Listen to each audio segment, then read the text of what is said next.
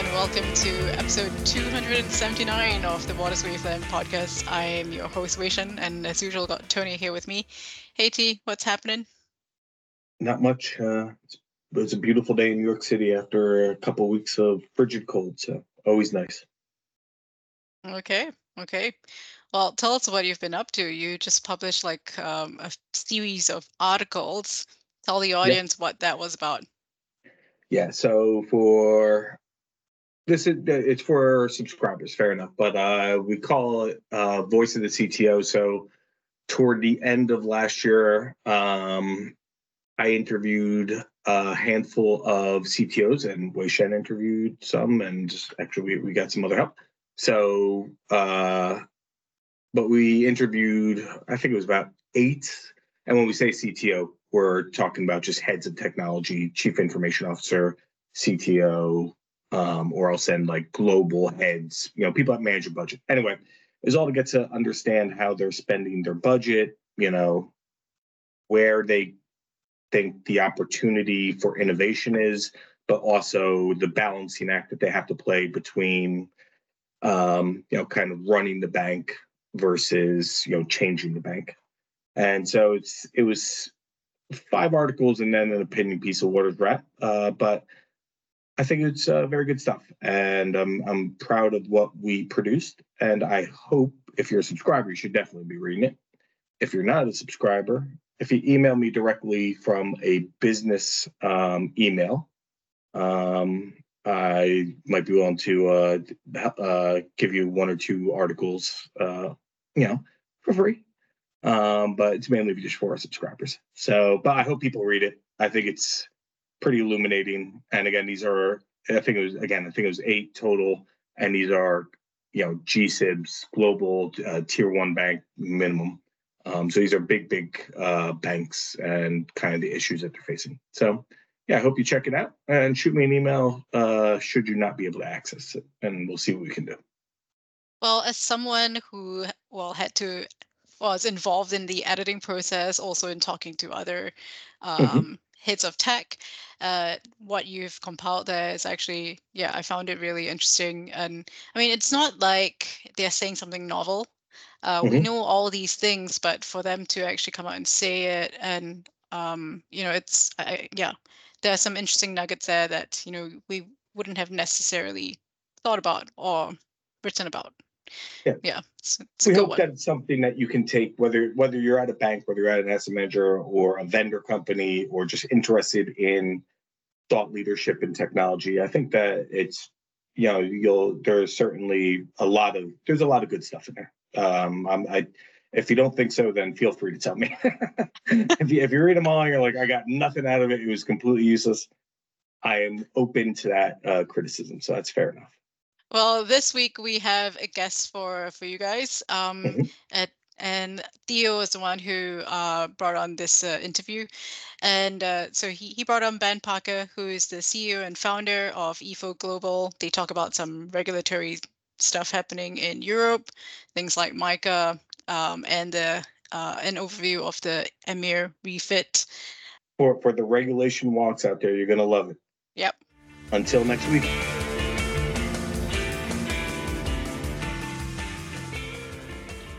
All right, and now I'm here with Ben Parker, CEO and founder of Eflow Global. How are you, Ben? I'm very well, thanks, Theo, and thank you for having me. Not at all. Thanks for coming on. Last time we spoke, you were on the road in Europe. Are you still globetrotting, or are you back in London now? No, I'm back on terra firma. I'm not skiing anymore, so I'm back in London. Oh well, had to come back sometime. I'm actually off to the Alps later this week. So, very nice. Was the snow good? The snow was, I was there this time last year, and I was on bare earth at that time. So yeah, anything is better than that. So I was able to ski a few blues and reds. Yeah, that's good. Better than skiing in London, at least. Exactly. I guess.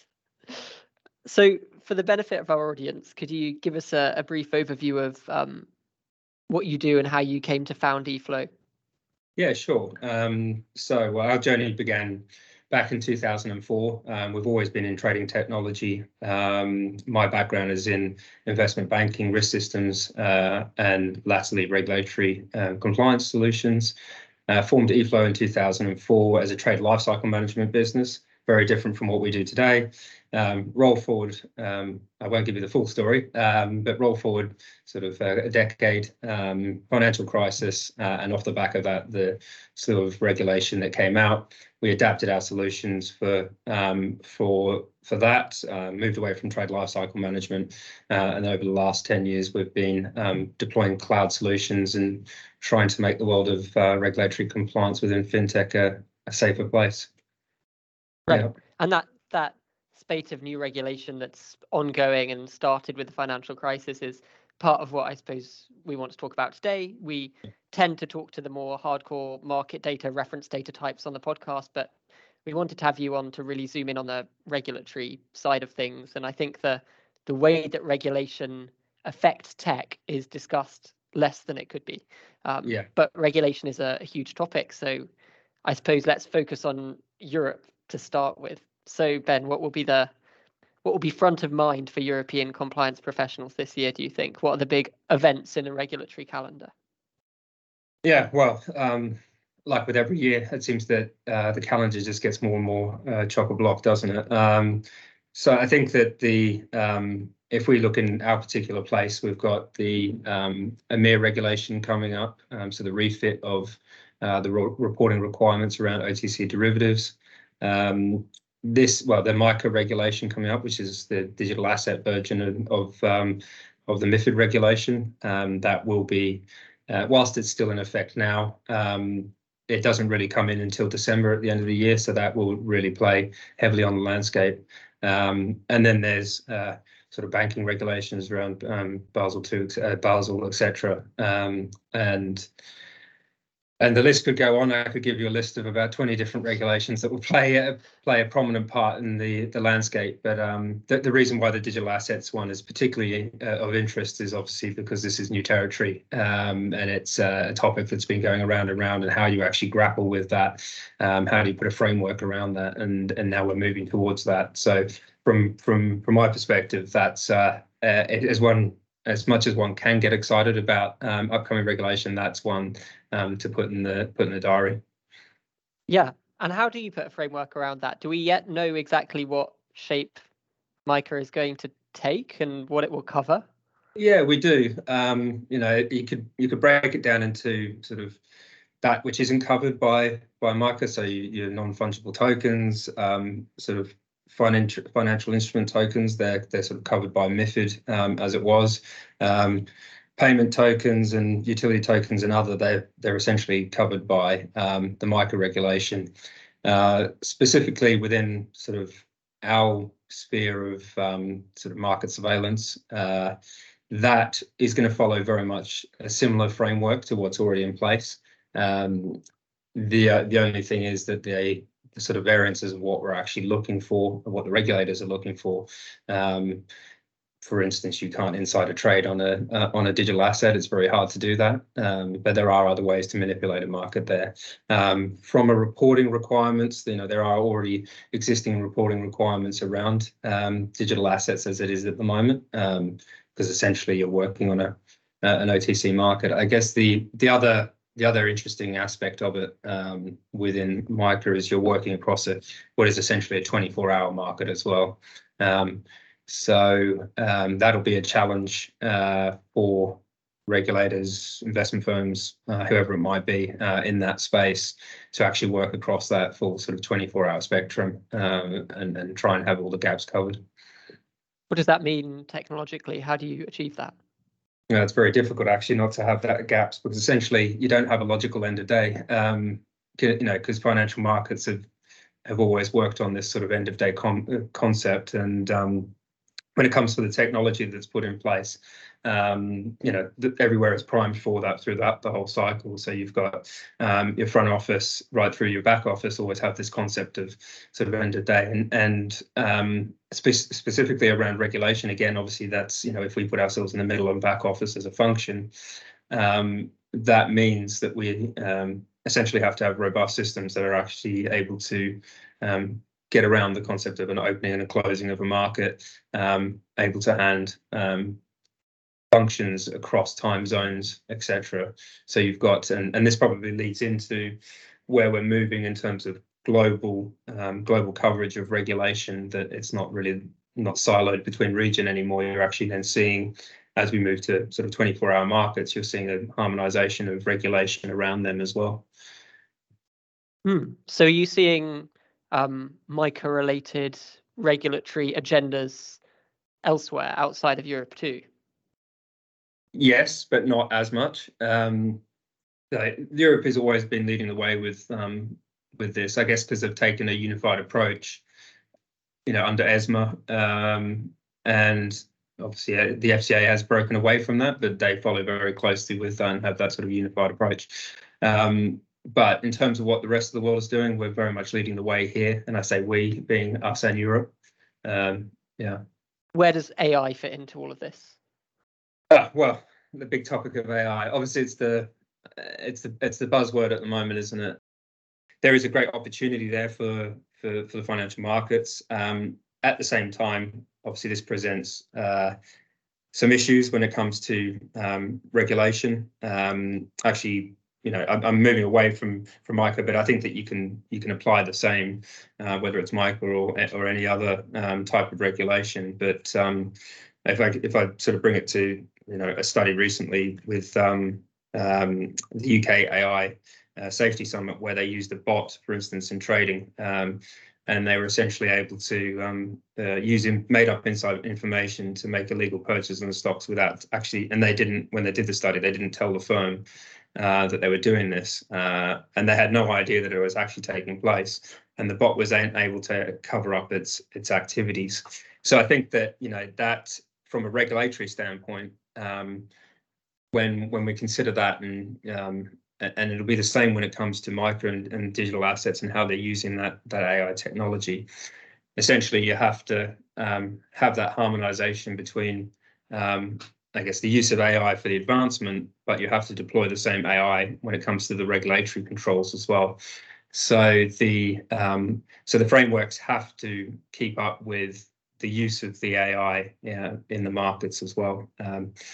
At the same time, you don't want to then have complete a hands-off approach to it. So there has to be sort of the human oversight to that, to make sure that aligns with making sure that there's proper controls around that. And when it comes to the regulation of AI, there isn't really anything out there. So you're not regulating the behavior itself, but that behavior or those tools become a fundamental driver for the markets and for the regulation as well.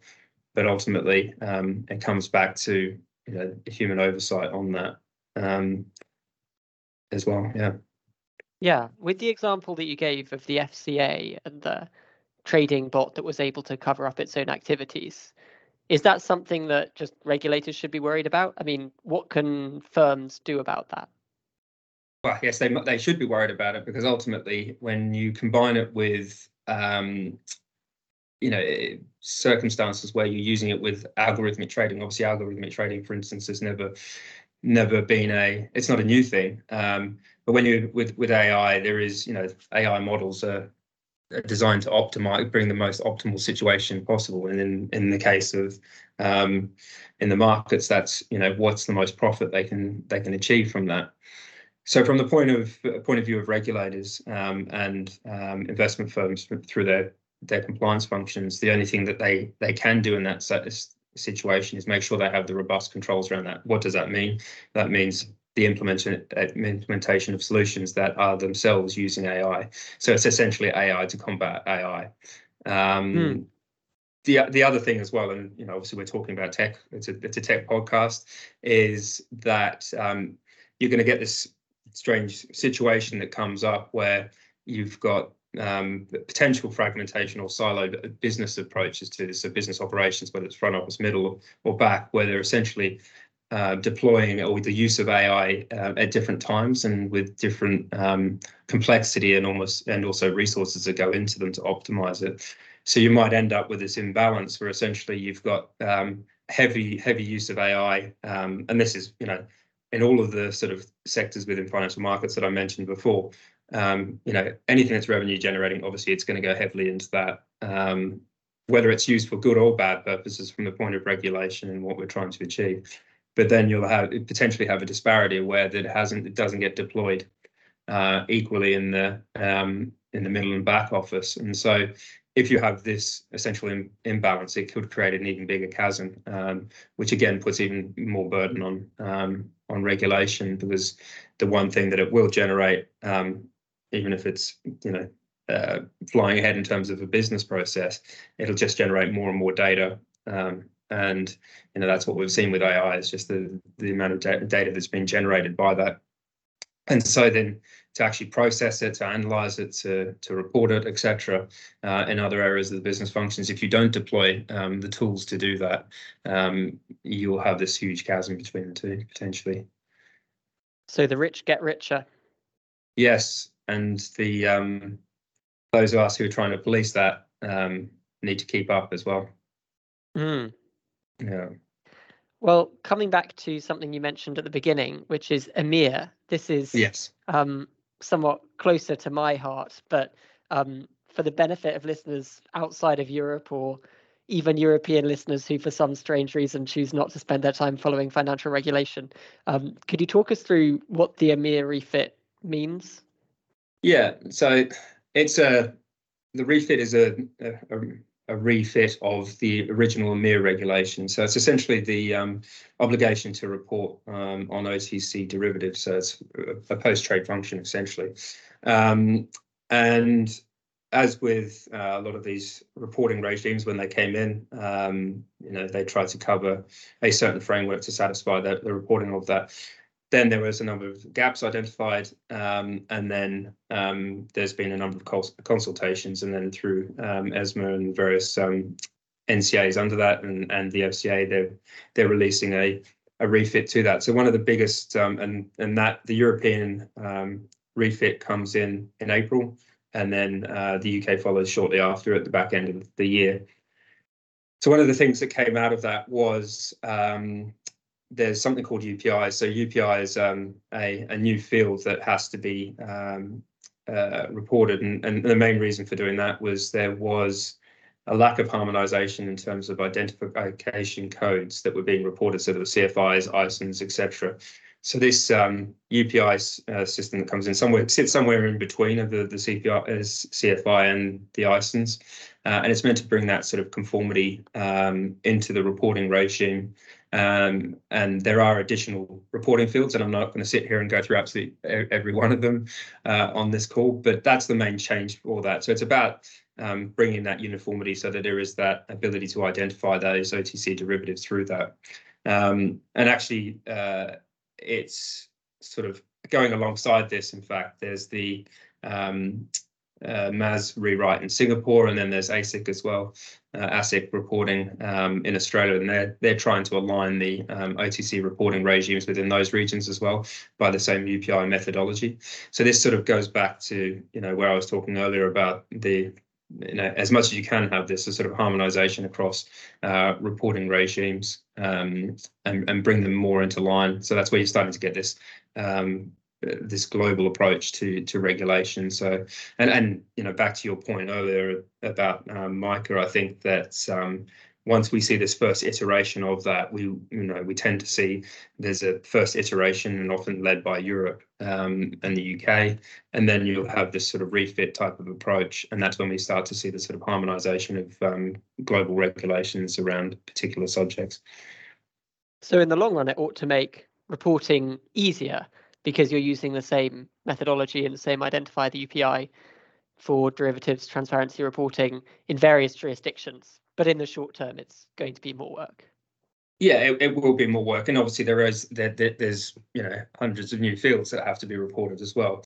Again, for the same thing about trying to bring that uniformity and transparency.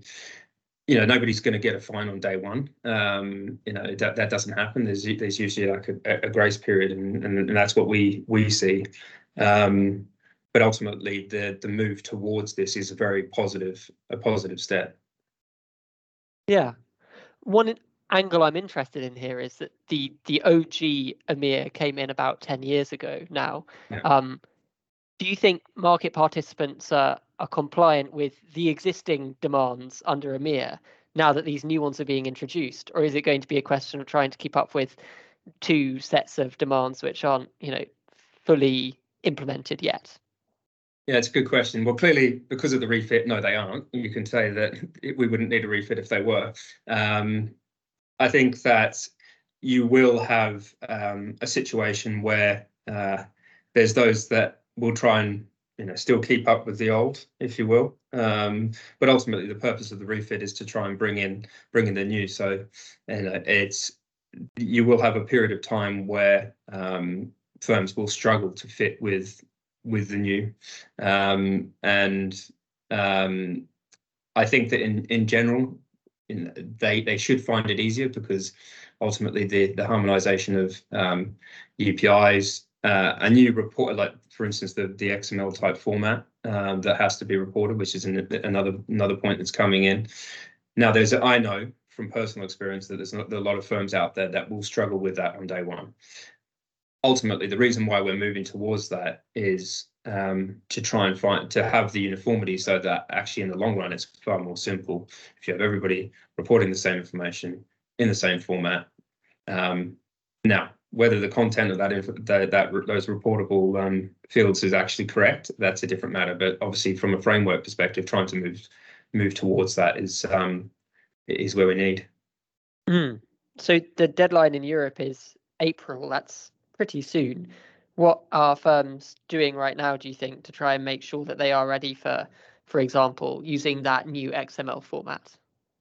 We see a number of firms that are continuing to try and sort of do this themselves. But obviously, if you've reported in a CSV format, if that's the way that you operate right across your business, then trying to move towards that XML format is a project, and essentially a change management project in itself. So we see there's a lot of firms that are doing that there.